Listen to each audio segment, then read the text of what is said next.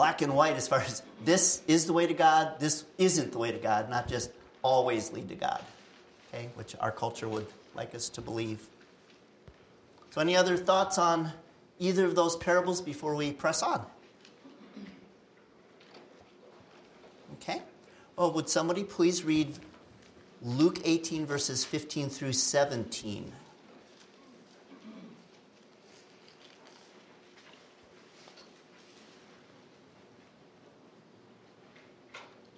People were also bringing babies to Jesus to have him touch them. When the disciples saw this, they rebuked them.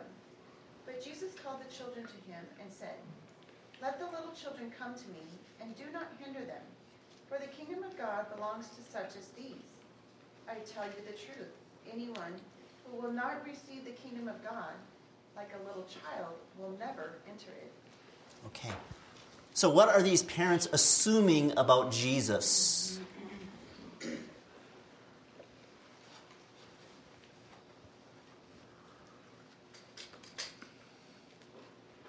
He's too busy for babies. I don't think the parents are assuming that. Oh, I thought you said the disciples. Oh, I thought I said parents. What are the parents assuming about Jesus? Strike one. See, you can say something if it's wrong. Then get embarrassed by What are you going to do? That he would bless them or Right. do something. That Jesus is approachable, that he cares about kids, that he isn't too busy, right? And as Brett forewarned us, the disciples assume Jesus is too busy to be bothered with kids. So what does Jesus say about the kind of people who enter the kingdom of God? You're childlike. In what way? You're right, but... Trusting, they Okay. bring nothing to the equation. Okay. They don't have anything to offer. Good. So I think it's just important to say you don't have to be a child to enter the kingdom, because many of us would never make it. If you didn't come to Christ as a kid, you're hosed. So it's not being a child, it's being like a child, specifically in childlike, dependent faith. Or as Kyle added on, that we're not bringing anything to the table except our sin. We have no bargaining power. The key word there, receive, in 17. That's an intriguing word that he would choose there, isn't it? So receiving as a gift, not earning or gaining it. It's receiving it. Good. Any other comments or questions on that one? It's in contrast to the Pharisee that we just came out of. Okay, Trying right. to put forth, look at this life that I've lived. I feel like I'm bringing something. Mm-hmm. And this is in contrast to that. Right. Very good. Our kids don't usually say, "Mom and Dad, I cleaned my room and I did my homework, so can I eat?" They're not usually bargaining with us on their merit. It's just like, "I'm hungry." That's their plea. They don't need to justify their existence in the family of, "I did this, so you should do that." It's just, I need, and I'm depending on you to meet that need. Any other comments or questions on this one?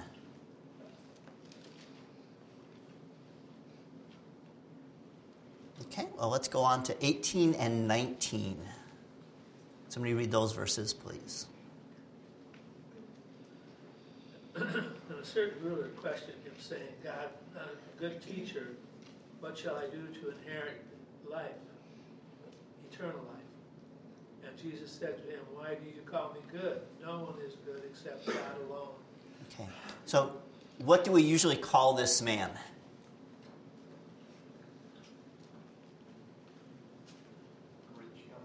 Rich young ruler, right. So we have to fill in from Matthew and Mark to get the young and the rich part. It's just a ruler in this, but if you compare the other gospel accounts, we come up with rich young ruler. Okay? So he's got a lot going for him, but he obviously is missing something. And so on a scale of 1 to 10, how important is the question he's asking Jesus? 11. 11. I like it, yes. Does it get any more important than that? I mean, I tried to think before I came, was like, what other question, I mean, this isn't even like the second most important question you could ask. It's like the most important question. How do I have a relationship with God? There is a God. He made me. I'm going to answer to him. How can I be right with him? It's kind of still following that justified not by merit, but by mercy and childlike faith. And here's another question about the same kind of thing is, how does anybody have a relationship with God? So he wants to know that. He's rich. He's got power. He's young. He's got it all. He's living the dream, but he still knows he's missing that. So why does Jesus respond the way he does in 19? Isn't that a little surprising at first? Almost sounds like he's saying, well, I'm not good. What is he saying? There's at least two things I think are in there. Well, we'll go on to read that the young ruler feels pretty good about himself. Okay? And so he's implying that people can be good. Romans 3 says there's no one righteous. And I think maybe Jesus is setting the table for Yeah, no one, including you, is good except God. So, yeah. And then what do you think the other piece is? I think that's right. He wants him to know that he is God. Yes. Because he's good. Don't just call me good unless you've thought through think of the syllogism. Only God is good. So if you're going to call me God or good, either acknowledge I'm God or don't call me good. So it's just think. Don't just use these flattering titles. Do you really know who you're talking to? And talk about the perfect, here's the number 11 question, and he's asking Jesus Christ himself. It doesn't get any richer than that. So, how does Jesus respond? Let's go 20 and 21.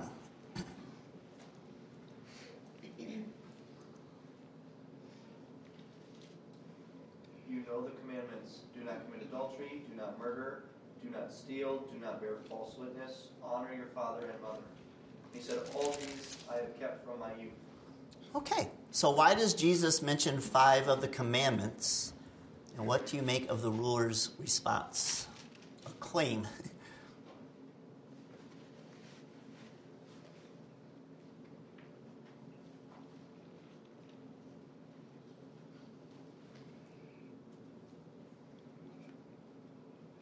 All right, I've already struck out 1. How many strikes do I get? 3? Okay. 1. 1. Well, I got nothing. This isn't baseball, Brett. This is Sunday school. Come on. Well, I think it is interesting, and tell me if this means anything, but he does the half of the 10 Commandments that everybody at that time thought they were already good at. Okay. Like, he didn't say anything about have no other gods before me. He didn't say anything about this. He said from honor your father and mother on down. He said, you know those commandments. And he said, I'm doing all those, which it almost seems like a setup to Kyle's point. Like, here's the ones that you think you're already doing, and then he goes on from there. Okay, good. Yeah, so these are all horizontal ones, aren't they? These are how you treat other people. And in theory, at least on the outside, of course, Jesus in the Sermon on the Mount intensifies and says it's not just literal, if there's an autopsy, you've committed murder, but if you have anger in your heart, you're just as guilty. You don't have to rent a hotel room. You can commit adultery in your heart, not just literally. I wonder if his parents would say, yes, he always honored us growing up, including his teen years. I don't know, but you could at least think you're doing pretty well on those 5, right? At least on the outward. Initially enough, Jesus isn't going to come back with intensifying one of those 5. He's going to go for first commandment. But anyway, so he makes this claim, probably overestimating his ability, definitely underestimating what the law requires. So let's look at 22 and 23. When Jesus heard this, he said to him, "One thing you still lack, sell all that you possess and distribute it to the poor, and you shall have treasure in heaven. And come, follow me." But when he had heard these things, he became very sad, for he was extremely rich. Okay. So why does Jesus make such a demanding call?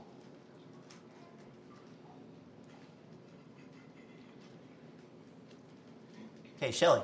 He knew his heart. Mm-hmm. It's never been so apparent to me in this that it's almost like Jesus, when he asks, how do I have eternal life? It's almost like Jesus didn't answer that. You know, it's He hasn't yet, has he? Yeah, he's piercing into his heart. Mm-hmm, mm-hmm. And it's just, it was kind of neat how Jesus is leading this. And if he had just simply said, have you kept the first commandment, I would think a good Jewish boy would say, well, sure. I've never bowed before an idol. Right? That would, in theory, feel like an easy one. But if you give a test, like, okay, how real is that commitment to God first over, let's say, money? Let's get rid of your money, because as Jesus knows our hearts, that's your idol. Put that aside, come follow me. You'll have what you're looking for.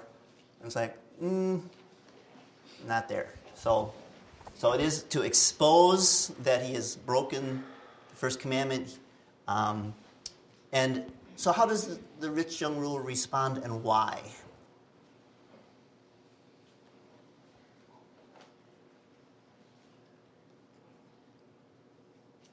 Very sad, Okay, and why was he sad? because he's extremely rich. Okay, and so what happens to him? Again, we have to fill in from the other two Gospels to know what happens next. What does he do? He leaves. He leaves. He's gone. So, to summarize it, he was not willing or able to follow Jesus on those terms. And I guess an illustration would be a man unwilling to include in his wedding vows, forsaking all others, I will cleave only unto thee. If you're a fiancé and your husband-to-be said, no, I don't feel comfortable including that, I want to keep my options open, no go, right? As a wife, you're entitled to the exclusive affection of your husband. And as God, you're entitled to the exclusive devotion of those who know you. And so Jesus is saying, you got to pick.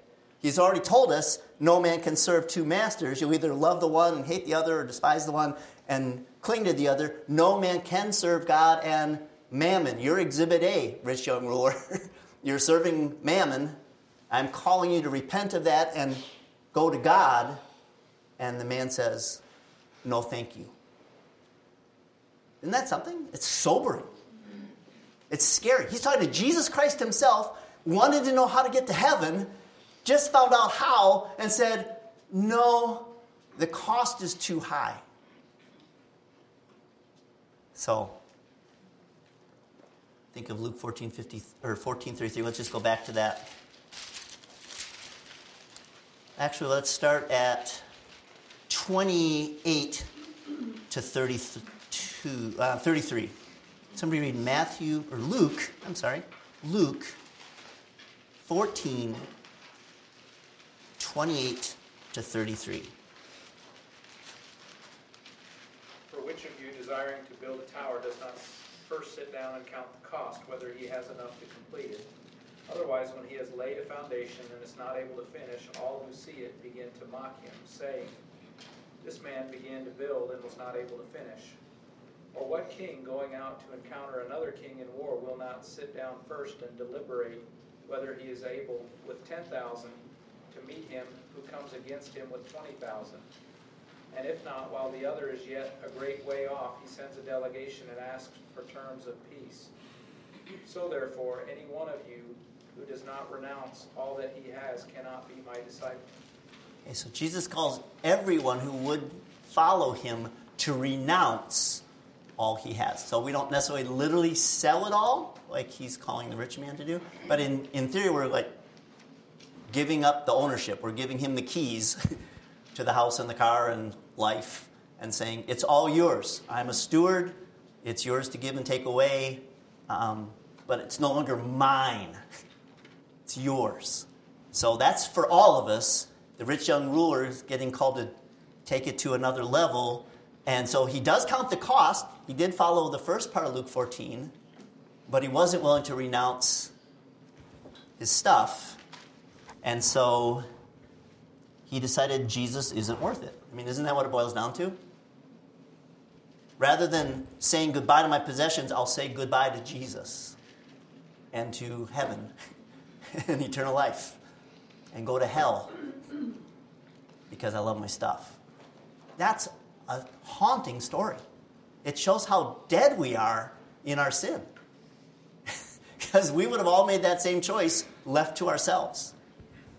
If it wasn't money, it'd be something else. Do you think that we really count the cost, though? Like, I think he probably didn't. Like, they were talking about the tower or whichever, but did he really understand? Yeah, I think he's counting the cost. Like, to follow Jesus, I have to give up my stuff. Right. I'm not willing to pay that, so I'll Like not you follow said, Jesus. he's going to hell. Do you think he thought that and understood it? Oh, probably not that far down the road, no. So I think when I preached this, I talked about the rich young ruler became the the rich middle-aged ruler, and then the rich old-aged ruler, and then the dead ruler. And what shall it profit a man to gain the whole world and lose his own soul? I don't think he gained the whole world. Maybe got a little teeny sliver of Israel. And for that, he sold his own soul, which is terrifying. Well, Jesus is going to interpret what happened for us. Somebody read 24 through 27 in Luke 18.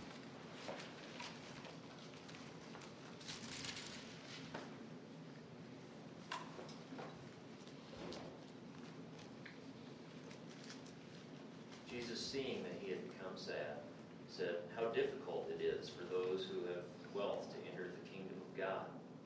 For it is easier for a camel to go through the eye of a needle than for a rich person to enter the kingdom of God." Those who heard it said, "Then who can be saved?" But he said, "What is impossible with man is possible with God." Okay. So, how many of you have ever heard that there was a gate in Jerusalem called the Needles Gate, and in order to go through it, you had to get your camel down on his knees to crawl through it? Have you ever heard that little? Yes. Okay. It's a myth. Let me tell you why. First of all, why would you ever build a gate that low? But besides that, here's 3 reasons. 1, there is no such gate. There is absolutely no record in Scripture, contemporary Jewish literature, or secular history. No archaeologist has ever found any evidence of its existence. So that's just a myth. There is no such thing. 2, the disciples' follow-up question. They won't have to ask who can be saved if it was that, because they would just know, oh, okay, anybody who bends their knees, gets down on their knees, and humbly seeks it, can have it. I mean, wouldn't that be what you do if a camel has to get on his knees?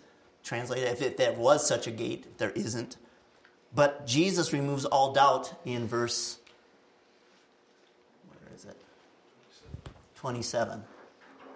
So it's not just hard, it's impossible.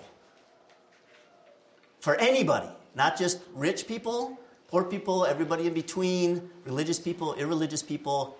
It's impossible for anyone.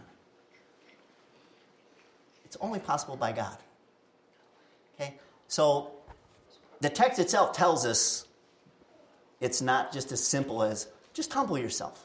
You won't humble yourself. You don't have the desire or ability to do that apart from grace. But it's bigger than that. You need a miracle called being born again, which we've talked about a few times in 1 Peter already.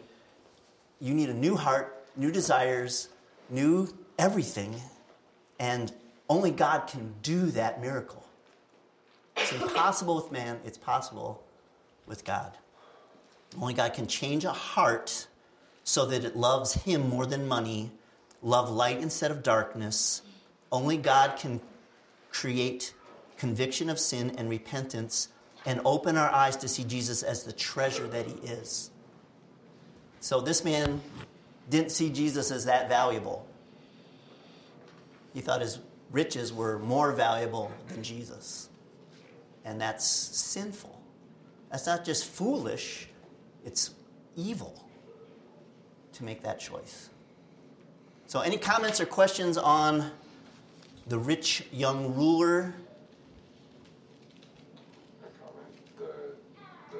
Right before when Jesus says, the kingdom of God is, you're supposed to react like a child. Mm-hmm. It's a really good illustration, the rich young ruler, of how difficult that is to be totally dependent on God. Okay. Because what is he dependent on? His money. Yeah. We're dependent on all sorts of things. Mm-hmm. Yeah, but certainly not childlike faith. It's like, I've got stuff I don't need. Certainly not. Okay, good. Yeah, it's interesting how the context just flows, isn't it? As far as, the Pharisee and the publican and just on down the line of this issue is the issue, and Jesus just keeps coming at different angles of it's not about what you have or what you do or who you are. It's about who I am and what I've done and trusting me with childlike faith. Just keeps coming back to that as a theme. Any other comments or questions about the rich young ruler? Oh, here's one. I have a comment. This is not a question. Isn't it interesting that Jesus didn't say, wait, if you won't follow me on my terms, what terms would you be willing to follow me on? Is my lordship kind of a stumbling block for you, that I have the right to say what goes in your life? Okay, you can just accept me as your personal savior and still go to heaven. You don't have to obey me.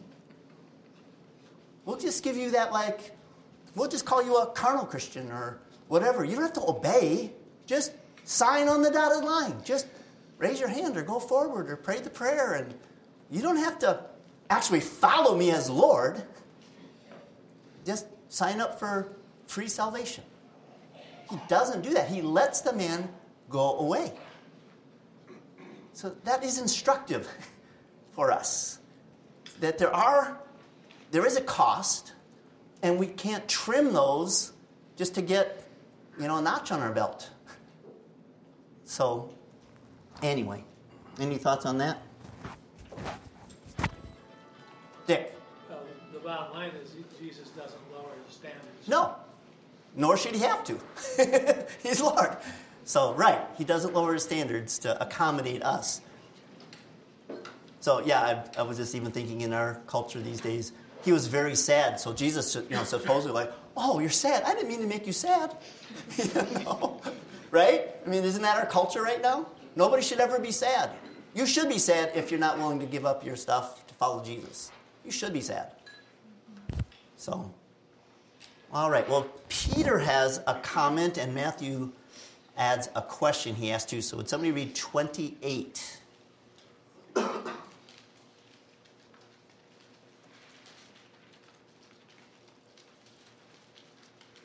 And Peter said, "See, we have left our homes and followed you." Okay, so what's he getting at? What about us? Exactly. In fact, in Matthew it does say, "What then there will be there for us?" What about us? Or more directly, what about me? If we're honest, right? So what about me? This rich young ruler wasn't willing to leave everything to follow you, but we were.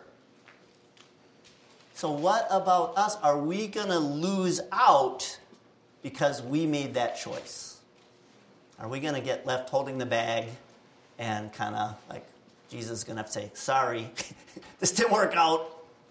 You kind of lost everything to follow me, and sorry how it worked out. So let's see how Jesus answers that question. 29 and 30.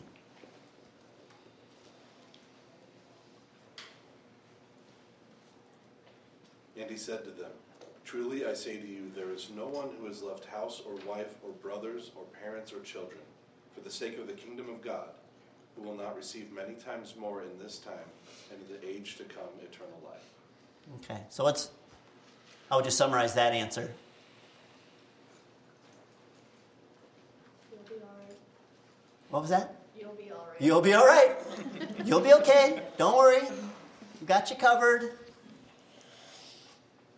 Very good. You'll be just fine in this world and in the age to come. Both. Not just, yeah, it's going to be rough for 40, 50, 60 years, but at least in heaven it'll be great. It's in this life, you'll receive plenty of compensation, so to speak, and in the age to come, eternal life, which is what the rich young ruler was looking for and didn't get. So we will not be the losers. So as I was going through my notes, when the Dinettes were here, of course they're serving in Oman. Oman is just like a 0.001% off of 100% Muslim. It is a Muslim country, and it's technically illegal to change religions. So let's say the Dinettes have been sharing with this guy in Oman, and he says, I want to follow Christ. And hopefully John would say, well, let's look at the cost. It's going to cost you, possibly you could go to jail because it's against the law here. You could lose all your family ties. They might cut you off and just say, we no longer own you as our son. You could get left out of the will. You could lose all kinds of business. If you have some kind of business, you'll lose all your customers. Do you want to follow Jesus on those terms? Oh, and by the way, if you do lose those things, you also, because it says no one, not just the original disciples, but no one who's left a house or wife or brothers or parents or children for the sake of the kingdom will not receive many times as much at this time. So you will lose some things, but you'll gain more now, and you'll have eternal life later. Do you want to follow Jesus? Okay, so there is a cost to follow Jesus. We are maybe as aware in America as they are in Oman, or a first century Jewish family, because that didn't go over real well to say I'm going to follow Jesus instead of staying a nice Jew. There's a cost, but there's a reward in this life and the life to come. And in other words, it is worth it. So let me read you a quote from David Livingstone. And in case you aren't familiar with him, he was a missionary to Africa in the 1800s. He had a very comfortable life in England, and he exchanged it for a very hard life in Africa. He was constantly subject to diseases like malaria and other nasty tropical diseases. He was mauled by a lion and permanently lost the use of his left arm. He was separated from his family for months, sometimes years at a time. So we would say, wow, he's taking one for the team, right? That's pretty devoted. We might even say he made a lot of sacrifices to do that. So let me read what he says about that.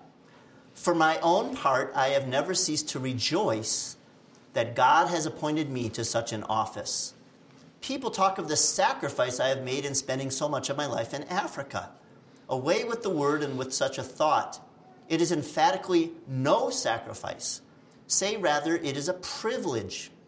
Anxiety, sickness, suffering, or danger now and then, or a lot, with a foregoing of the common conveniences of this life, may make us pause and cause the spirit to waver and the soul to sink. But let this only be for a moment.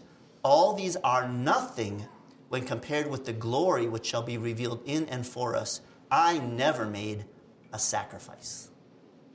So I think that's the kind of mindset we want to have. We're not like, oh, I got a unlike on Facebook because I said something about Jesus. I'm really suffering for Jesus here. It's like, no, you're not making any sacrifices, okay? Even if you do all this stuff, you're not making any sacrifices. Because sacrifice implies I'm in a deficit, right? I gave up something and nothing came back. And Jesus is saying, you're never giving up something and not getting gain.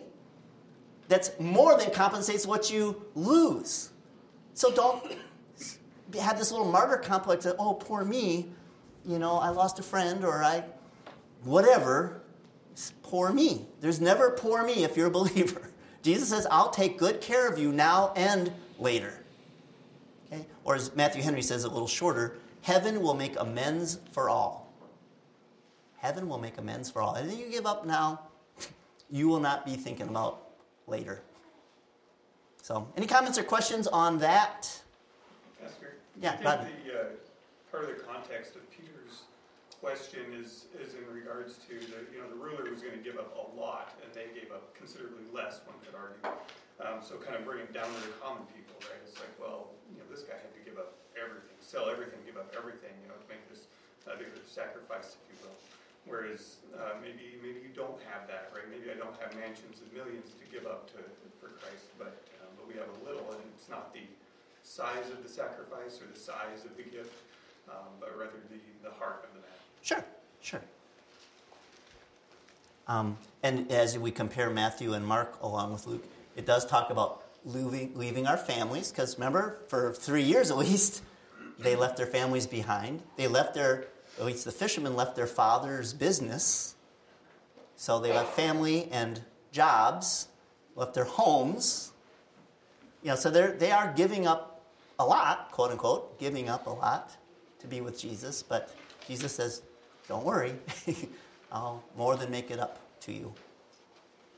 Any other comments or thoughts about what Jesus has to say about the cost of following him and the reward of following him? Kyle? You could possibly say that those verses are the source material for that Randy Alcorn quote. Ooh, I like it. Even if we aren't made whole in this life, we for sure will be in the next life. Okay. Yeah, David Livingstone never got his arm back. It wasn't like, I'll heal you of everything that you suffer for my sake in this life and in the next. It's like, yeah, David, you're going to have to wait till heaven to get a new arm. So a lot of it is still future.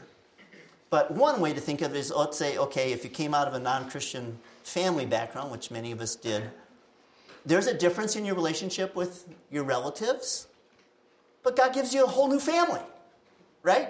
Your church family is sweet, and in some ways closer than biological or adoptive families.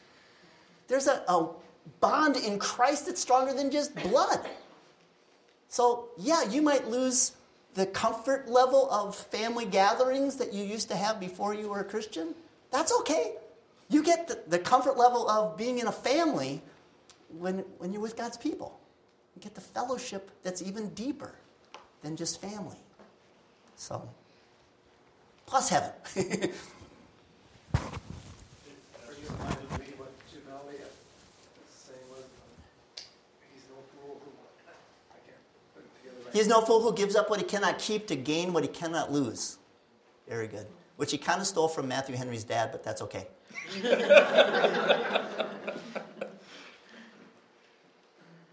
Tom? It really isn't what we give up. At the end of the day, none of us would make any choice like that because we're dead. And as we just read, it's God who saves us, changes our heart. And the following Christ, the willingness to give things up, is a fruit of that heart and the Spirit's indwelling power. So even Peter's response about the fact that they've left their homes, he's not saying, I'm in a right relationship with you because we have done that. Right. He's ultimately saying, we believe that you are the Messiah, that you are God, and we are following you. Right, and the only reason he knows that, remember, Jesus says, as flesh and blood didn't reveal that to you, my Father in heaven did. So that we even know who Jesus is and want to follow him and are willing to pay the cost of following him is all a gift of grace. because we love darkness and hate light. So we're not going to give up anything unless and until God works in our heart in such a way that we want to follow Jesus, whatever the terms are. That's grace. So yeah, it doesn't give us points like, well, I'm more cooperative. I'm willing to give up things, and the rich young ruler wasn't, so I'm better than him. That's why God likes me better. No. My heart is just as dead as the rich young ruler's. God made my heart alive, and he didn't do a miracle for the rich young ruler. That's sovereign grace. I can't take any credit for that. Like, look at me, Jesus. I was willing to do this. It's all grace. By his grace, for his glory. We used to have banners up there. I still point up there, even though they haven't been there for a while. By his grace, for his glory. Any other comments or questions? All right. Well, in my Bible, I'm open to Luke 19, and it is Palm Sunday, so let's transition from Sunday school to the morning worship service by reading Luke's account of Palm Sunday. Would somebody please read 19:36 to 40, please?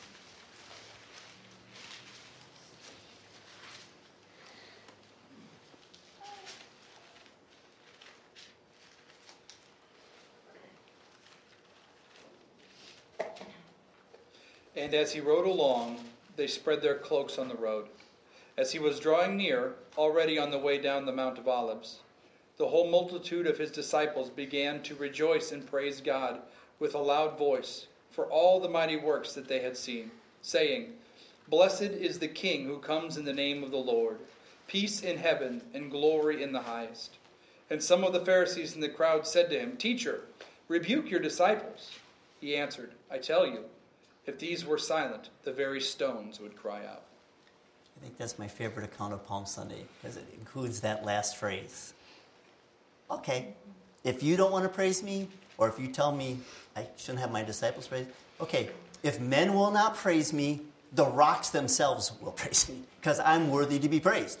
So you can either get in on that or not get in on that, but I will be praised. That is a done deal.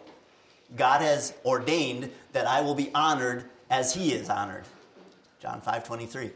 So, even rocks. So, I've shared this before, but some of you are new.